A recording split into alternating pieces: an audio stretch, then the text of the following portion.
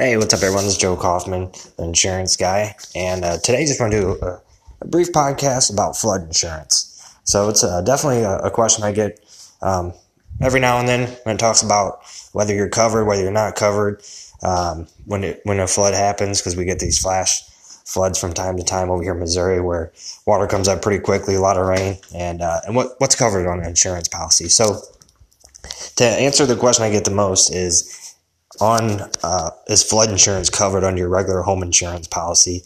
The answer is no to that question. There is no add-on that a company can do by just clicking a button like there are some of the other coverages, sewer backup, things like that.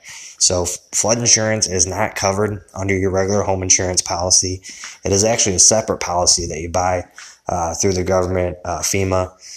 They're a big controller of all that stuff. Now, I do with our agency, we definitely do help people out with flood insurance, so we can work up a quote.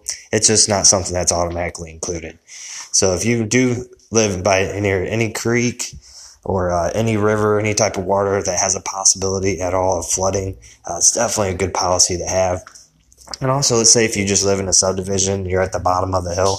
We all know when it rains, all that water is going to come all the way from up top and come down to you. So I know my subdivision in particular, the very bottom, they get quite a bit of rain. So this will make sure that you're covered, and it's relatively easy to work up a flood insurance quote. If you don't get flooded, if your odds of getting flooded are slim, there is a preferred type of ranking or policy, so where the rates not much, to make sure you got some coverage there.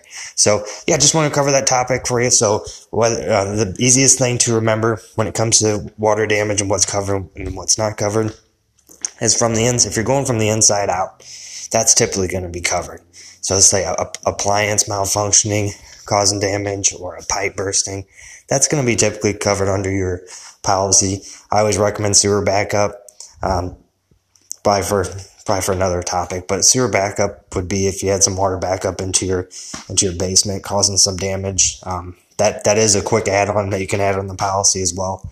That you can add on, and and that's it. So if it's from the inside out, it's typically going to be covered under your home insurance policy, but it's from the outside in. If the rain water is from the outside in, that's a flood insurance policy that you want to get to make sure you're covered there. So everybody, hope you have a great day, and in the know with Joe, take care.